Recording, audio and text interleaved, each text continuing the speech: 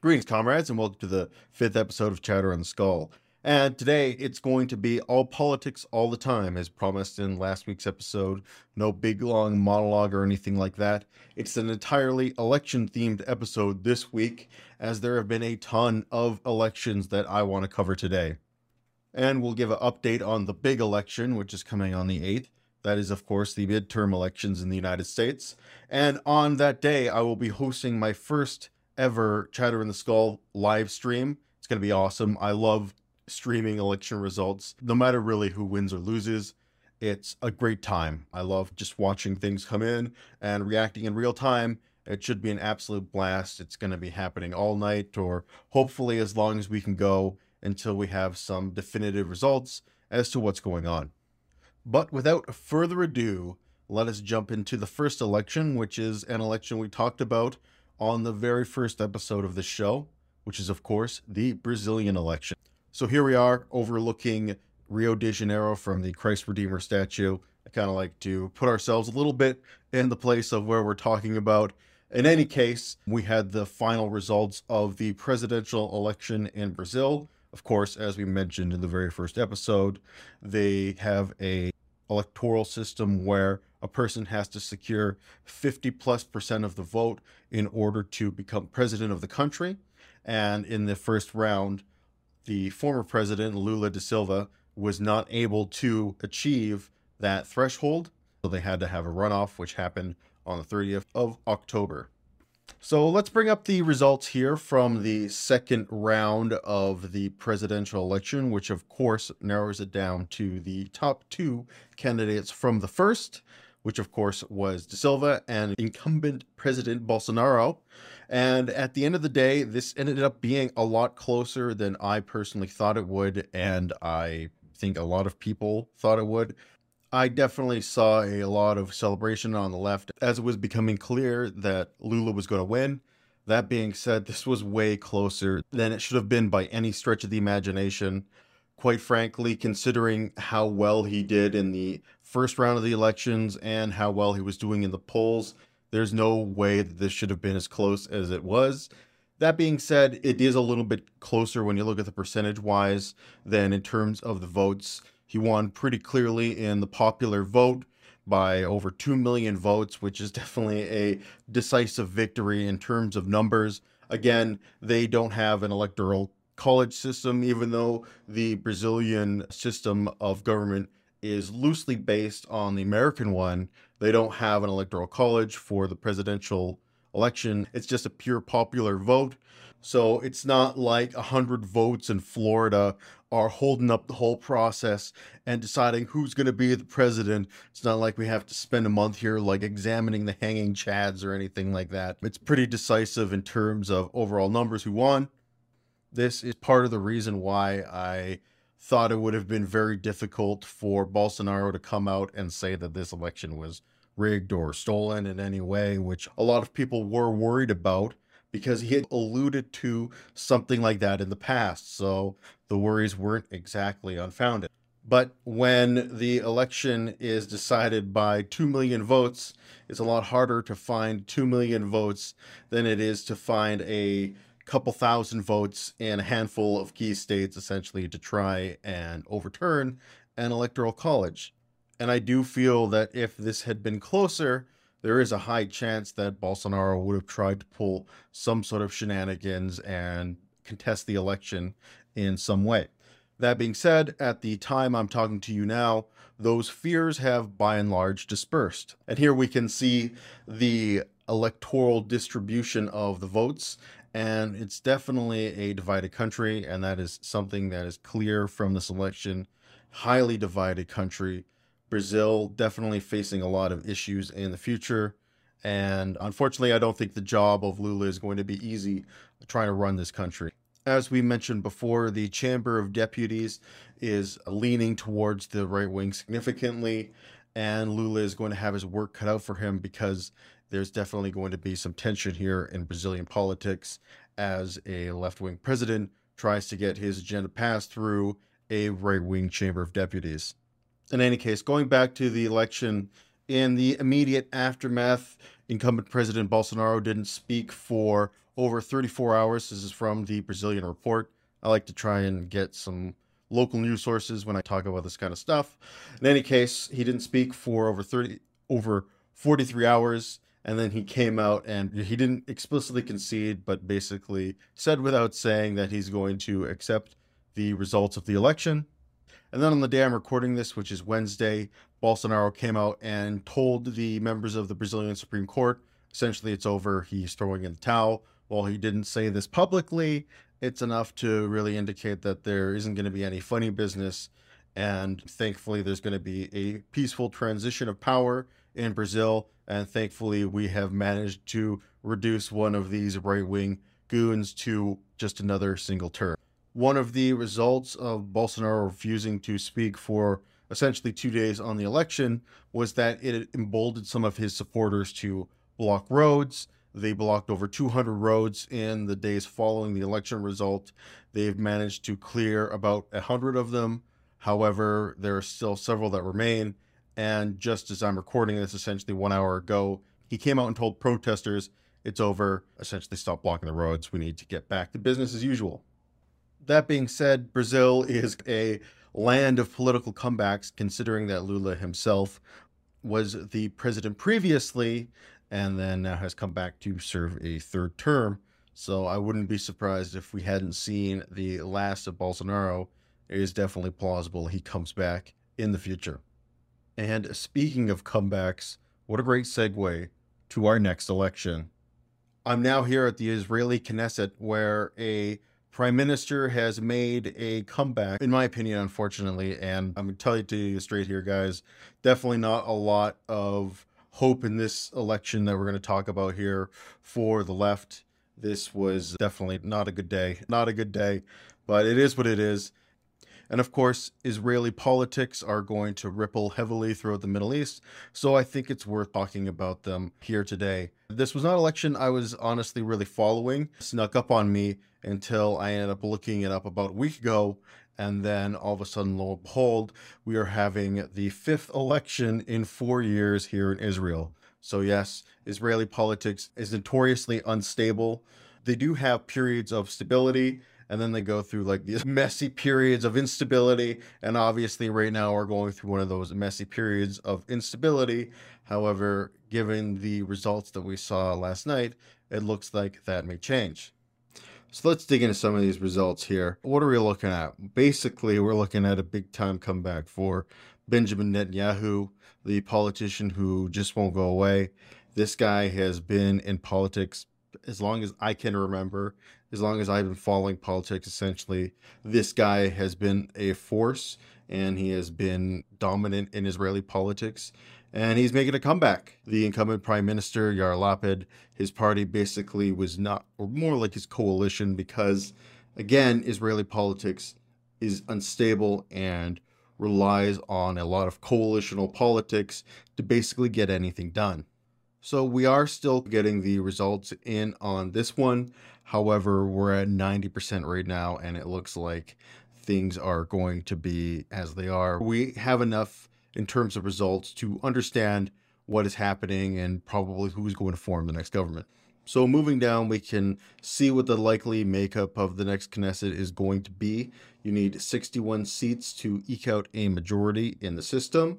And it looks like Benjamin Netanyahu's coalition will achieve 65 seats, definitely enough for a majority. In fact, enough for a relatively stable majority, because the last prime minister had only a majority of 1 seat, and it lasted him about a year before they had to have another election. Maybe we might actually have 2 years before we have an election in Israel. However, we shall see. So let's dig into these parties a little bit more. Israeli politics is very interesting. It is a very right-leaning country, though. They definitely have a lot more right-leaning parties than left-leaning parties. In fact, I would say that there's practically no good left-leaning parties in Israel. Right now, the incumbent party that looks like is going to lose power, the Yesh Altid, sorry, people know that my terrible pronunciation has been a long-running joke, so my apologies. In any case, they're basically a very centrist party, not even really a left-leaning party, whereas Benjamin Netanyahu's party is a center-right party, and his coalition is backed by some extremely right-wing and extremely theocratic parties in the Israeli system. Number one being here the Shas party. We can look at them, and they are an extremely religiously conservative party, and they make up one of the ultra-Orthodox elements of Israeli politics. And as you can see, they were able to gain 2 seats in the election. However, the biggest winner here is the Religious Zionist Party, another right-wing party who is going to be signing with Benjamin Netanyahu. So they won big last night. There is no question about that. The major losses, I would say, especially right here, are these two left-wing parties. It is really devastating to lose a seat. They had 1 seat before, and this was like enough to essentially make them a kingmaker and make it for the first time that an Arab party had representation in the Israeli Knesset. Unfortunately, it definitely doesn't look like that is going to happen this time. Meretz is another left-wing party, which unfortunately lost all of their seats in this election. And yeah, as I said, not a lot of good news for the left in this election. Benjamin Netanyahu is like I said, he's a well-known, very well-known figure in politics. And unfortunately, it doesn't look like he's going anywhere anytime soon, because as I said, he's got enough seats to secure a semi-stable election. A semi-stable coalition. But before I go, I want to share with you guys some of the hilarious small parties in Israel. Unfortunately, none of these made the cut, but they have some phenomenal names. Anyway, so as we go down, we can see some of these wonderful parties. Of course, Israel has a pirate party. They are a well-known sort of small party. Next, we have Me and You together. We have the Bible Block. Definitely no question as to what they're about. Next, I like the Common Alliance. What is the Common Alliance? Don't really know. Social Leadership. Just social leadership. Also Us. But which one would you go with? Would you go with Us or Me and You? I'm not sure. It's a tough choice. After that, we have the Fiery Youth. That is a good name too. Free Democratic Israel. Of course, fine name.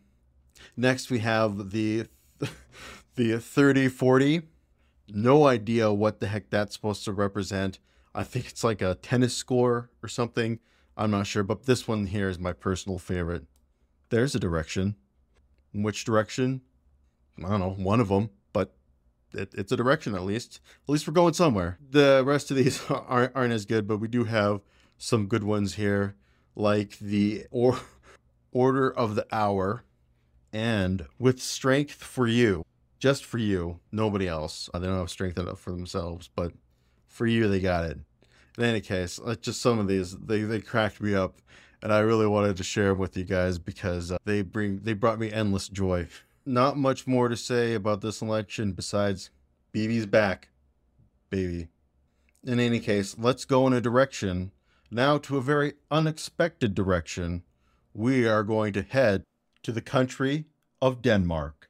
So here we are on the shores of Copenhagen next to the Little Mermaid statue, because when I thought of Denmark, this was really all that I could think of. And here we are. I want to find a nice picture with a lot of people in the background so you could really get that touristy vibe. It could really give you the realistic experience of what it's probably like to actually go visit this statue. In any case, Denmark had an election, and I want to talk about it. Why? It's really not going to change a lot. Not that important. Sorry, Denmark. But there are some funny things here that I want to share with you guys. Before we actually get into what I want to talk about, let's go over the results of this election here. The current prime minister and the leader of what they call the Red Bloc, the Social Democrats and other left-leaning parties, won another majority. They were able to increase their majority by, I believe it was 2 seats. It might have only been by 1 seat. Either way, they slightly increased their majority. As you can see, they gained 2 seats. And their opponents, the Danish Liberal Party, the Venstre, sorry Danes, they got smoked here, losing a total of 20 seats. However, they did have a new Danish Democrat Party come in here. I'm interested to see these guys. Oh, they're a right-wing populist party. Interesting.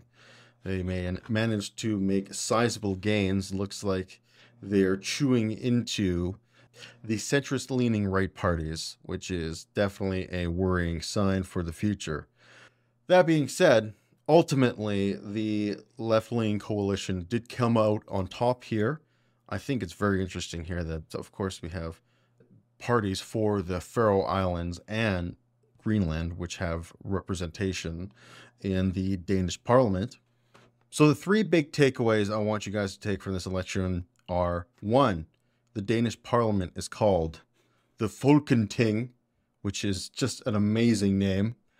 Two, what is really interesting about this particular election, and we did just have it, so we're still kind of shaking things out a bit, is that Mette Frederiksen, the prime minister before the election, actually resigned even though her party gained seats. She stated that she was hoping to actually have a broader coalition moving forward, so she ended up resigning. Usually you don't resign when you gain seats. So any case, not really sure what's going to happen there. I don't know if she's doing like this thing where she resigns and then everybody comes to her and is like, we really want you to go, we really want you to be the prime minister, and she's like, okay, if you guys really want me to. I don't know if that's what's actually happening here. It's just an interesting thing to note because, as I said, usually when your party gains seats, you don't end up resigning. Now, the last thing I want you to take from this election: why was the election called early? Because it was an early election. Let me tell you about the Mink Commission and what I'm calling Minkgate. In any case, let's read a little bit here about Minkgate. And the Minkgate, the Minkgate Commission, officially named Commission of Inquiry into the Case of the Culling of Mink, is a Danish investigative commission set up by the majority in the Folketing in 2020 to investigate the mink case. What is the mink case, you ask? Let us delve deeper. The 2020 Danish mink call. Look at them, look at those little minks. But what could have happened? What could have caused their culling? In 2020, the Danish mink call was the government-mandated slaughter of all 3.5 million mink that were being raised on farms for their fur in Denmark. The call began, on November 4th in 2020 after it was discovered that pandemic had spread to the mink and that they had a higher risk of disease spread than was feared. It later became clear that the orders had been given without legal authority. So in any case, that is the big deal here with Minkgate. So all of these minks, all 13.5 million of them, were slaughtered on the government's orders, and essentially they were slaughtered with no legal justification, and this started the Mink Commission, which had to investigate what exactly was going down here, what happened. And essentially what happened was, here we go, the commission delivered its report on June 30th of 2020, which is one of the things that spurred this early calling of the election, which stated that the killing of all the Danish mink had no legal justification and that the prime minister and the Danish government, particularly the former minister of food, Morgens Jensen, had grossly misled the public. However, it was also stated that Frederiksen was not aware of the lack of legal basis when she announced the public culling. So in any case, that led to her calling an early election, which apparently, I guess, the Danish people weren't that upset about Minkgate, and they ended up electing her again anyway, to which she resigned. So a weird situation there in Denmark. I just thought it was going to share some of those random anecdotes, because if anybody loves a good random anecdote, it's yours truly. So just a little addendum here to the Danish election. I found a couple funny things I wanted to share. First off, this actually ended up being an election where Greenland was the deciding seat as to who would get the majority. The first time Greenland has really been a kingmaker in Danish politics.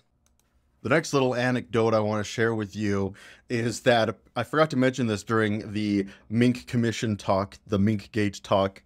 That is that during the culling, the Danish government had some of these minks just buried. And this turned out to be a real issue because what happened is that as the minks started to decompose, they were creating air pockets underneath them, which was leading them to rise from the grave and resurface like Mr. Bunny here and terrify all the children. And honestly, I find this kind of disturbingly funny. Just the idea of little Johnny, or I guess Jonas Johansson. He's just frolicking through the field or whatever. And then all of a sudden, oh God, there's a pig there. Oh God, there's another one. Jesus. Man, eventually they ended up having to unbury all the minks that were buried and having to incinerate them because they were exploding up out of the ground, which was not the best situation. All right, buckaroos, now we're off to the big one, off to the United States Capitol here to check in with the midterm elections. Going to give you my last minute predictions and updates about what's going on. But before I dive in here, I actually want to address something that a lot of people have been asking me, which is why I support the Democratic Party, particularly as a guy who was a Bernie supporter. I've always had it in for the Democratic Party for the rusty shiv that they left in his back. That being said, after a long period of bitterness and turmoil and hatred against the Democratic Party, I have come to terms with what they are. That while a Democratic politician has no value, they do hold a space. And that space prevents some crazy socially conservative Republican from getting in there and enacting his extremely harmful reactionary agenda. And there's no question, the Republican Party just sucks. I will give credit to, for example, our Conservative Party here in Canada or the Tories in Great Britain. They are not like the Republican Party. The Republican Party is like a 10 out of 10 on the conservative scale, whereas those parties are more like a 4 out of 10. All right, so let's just go back to our baseline here. Last time we checked 538 about a month ago. Things have flipped, essentially. We had a 1 point or so advantage for the Democrats. Now we have a 1 point or so advantage for the Republicans. This is definitely not a position the Democrats want to be in going towards the midterms, especially with Republicans gaining momentum. Usually when it comes to my political predictions, I have a very momentum-based outlook that a lot of the times I will bet on the party that seems to have momentum going into the election, even if the polls aren't favoring that party to come out on top. And it definitely seems like the Republicans have the momentum right now. However, if we go and look at some of these polls coming out before, oops, let's just skim that over. Yeah, God damn you. I don't know why I'm talking about Southern accent. If I talk about American politics, got to talk in a Southern accent. That's okay. In any case, so you can see that some of these polls which have come out pretty recently are definitely favoring Democrats more. We have Democrat +7, Democrat +6. However, going back, we've got some pretty bad ones here. Republicans +4, that's just before the end of November. And as you can see, there've been a lot of Republican-leaning polls in the last little while here. Moving into some of these numbers a little bit more deeply here, essentially it's a dead heat for the Senate. This has come down from Democrats favored to win the Senate. Now it's about a coin toss. I do suspect that the Democrats will probably eke out the Senate just barely, but I do suspect they will eke it out. And when it comes to the House, there's no question that the Republicans are, I think, going to win the House. It's an easy prediction. Generally speaking, when it comes to midterms, the off party usually does better anyway. I thought that the decision on Roe v. Wade would blunt that, and I do think it is going to blunt it in the sense that we're not going to have a red tsunami. I do think it's still going to be pretty close in the House, although the Republicans will gain the majority. And while Roe v. Wade has definitely been an effective political club that the Democrats have used against the Republicans, unfortunately, it seems to be the only club that they have decided to use in a time when people do have other concerns that they have on their radar. Moving over to Real Clear Politics, they have an even greater gap for the Republicans right now at +3. I think the reason why the Democratic Party, there's a few reasons why actually the Democratic Party relies on the abortion argument so heavily. It has definitely been a shift in the way a lot of people view politics. It's a issue that they have the majority of support on, but I think most importantly for them is that it's an issue that kind of economically concerned lefties and the socially concerned lefties together on a gets us all together on one page. And that's not an easy thing to do with any left-leaning coalition, particularly a very broad one like the Democratic coalition. So because it is such effective red meat for the base and an effective tool for uniting left-wing people together, they rely on it heavily. But like I said, you can only rely on it so much before it starts to get a little bit tired.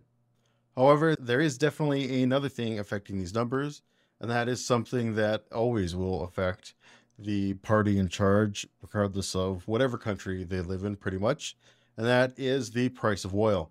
So let's move over here to the price of oil. This is something that I check on a routine basis living here in Alberta. The price of oil dictates basically how well things go in this province. So right now we're just below $90 a barrel. That is particularly high.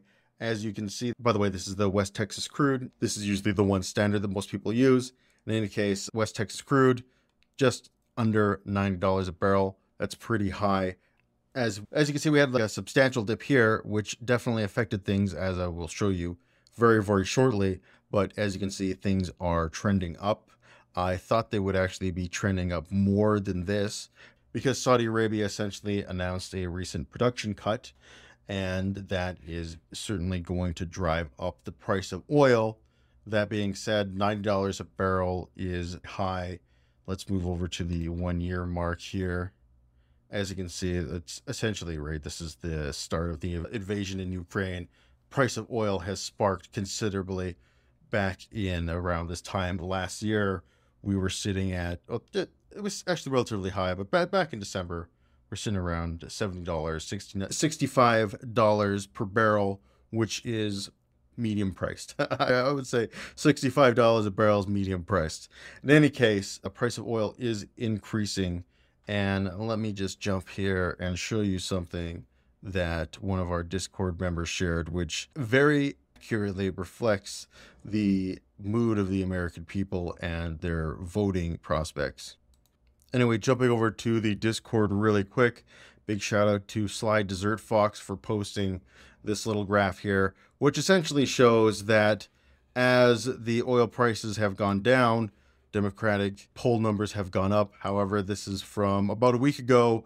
So in that time, oil prices have gone back up again, which would indicate that Democratic polling numbers are going back down. Yeah, the price of oil, a key metric in determining a lot of different things in the world, including the political prospects of the President of the United States. So let's kind of wrap this up by going over to some Senate polls and see how things are going in the United States Senate and see how things might potentially shake out there. Here we go. We are now at 270 to win. The main thing here is we're going to go, they haven't really changed most of these since we last looked at them. Georgia's still a toss-up. Nevada, still a toss-up. We do have Pennsylvania, I believe, yes, still leaning Democrat. However, let's crack open some of these polls here. Most recent 2020 Senate polls. Going over here, the big thing here, I saw this one popped up right away. That's John Fetterman +3. This is one most people have been watching very closely. Pennsylvania becoming more of a swing state. And currently, the Democrats are hoping to flip this to blue. Fetterman and Oz recently had their one and only debate, which a lot of people say didn't go very well for Fetterman. Obviously, he was struggling because he recently had a stroke. Apparently, this seems to have actually helped him. Before that, we can see, right, okay, this is the same day, the 2nd. But anyway, Oz was starting to actually lead in this race.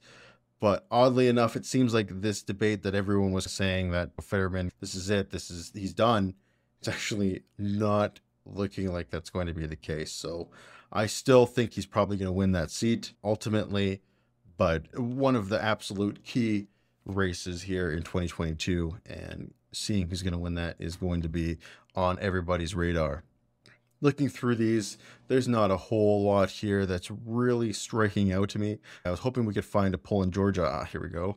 One poll out of Georgia, Warnock +1. Again, not exactly the position you want to be in.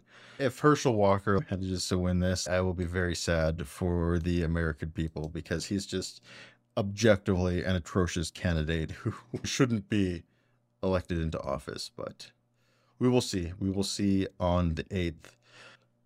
Yeah, so unfortunately, not feeling as optimistic as I was a month ago. That being said, I don't think that this is going to be a blowout by any stretch of the imagination. My final prediction is that it's going to be pretty close, and we shall see on the 8th. I shall be seeing with all you guys collectively together. Should be a great time. So with that, that brings me to the end of all my election talk. I'm going to wrap this up with our feel-good story of the week, because we didn't do one last week, and then we'll sign off. All right, so let's wrap up the show by talking about our feel-good story of today. And today I want to talk about agriculture, because I think agriculture is a fascinating space. It's obviously extremely important. How we grow our food is maybe one of, if not the most important question to humanity.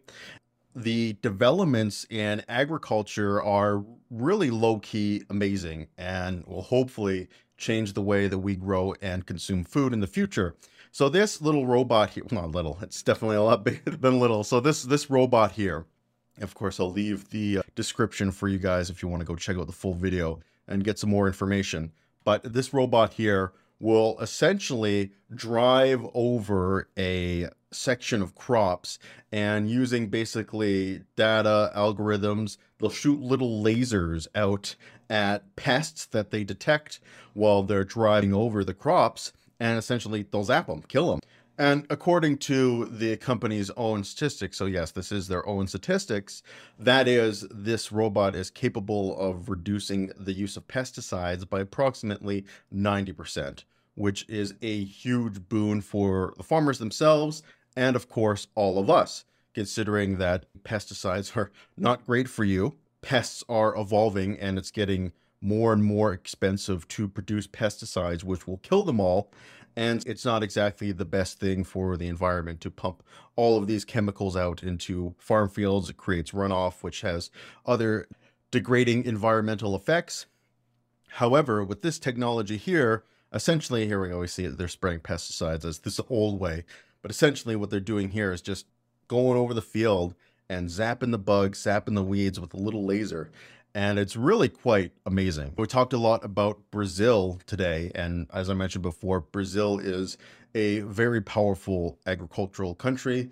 Their single largest product which they export is soybeans. It's not the most valuable product, but it's in terms of volume, it is their largest. And one of the things that Brazil desperately needs to keep its farming operations running smoothly is pesticides. Because living up here in Edmonton, Alberta, not always the warmest place. In fact, it gets pretty cold here. But one of the silver linings of living in such a cold place is that the winter will kill any bugs that dare linger on. But in any case, the winter kills all the bugs. Not so much in Brazil, where the winter isn't exactly as much of a thing as it is here. So bugs can grow and thrive and get gigantic and scary. And another thing, and obviously all of these pesticides, I'm not sure if, I should double check, but I think Brazil actually might be the world's #1 importer of pesticides. And obviously this is not great for their economy. And like I said before, not exactly the best environmental effects. So hopefully stuff like this, we can get into the hands of people, not just in the United States, but obviously in places like Brazil, and do a much better job in terms of making their agricultural sector a little bit more friendly and sustainable. In any case, that's pretty much the end of this segment. We're going to have a lot more in terms of agricultural technology.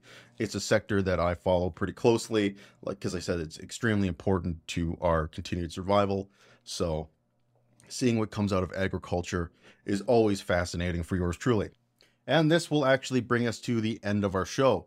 I did want to unveil the final conservative argument, the final generic conservative argument in this episode, but unfortunately I didn't have the time to go the depths that I would like. So that is going to be the next episode. We will unveil that final argument we'll have all 6 and maybe go through some examples. Basically, I'm hoping it'll be a guide to argumentation with conservatives. In any case, that's all I've got for you this week. So until next time, this has been the Comrade, signing off for now. You guys take care.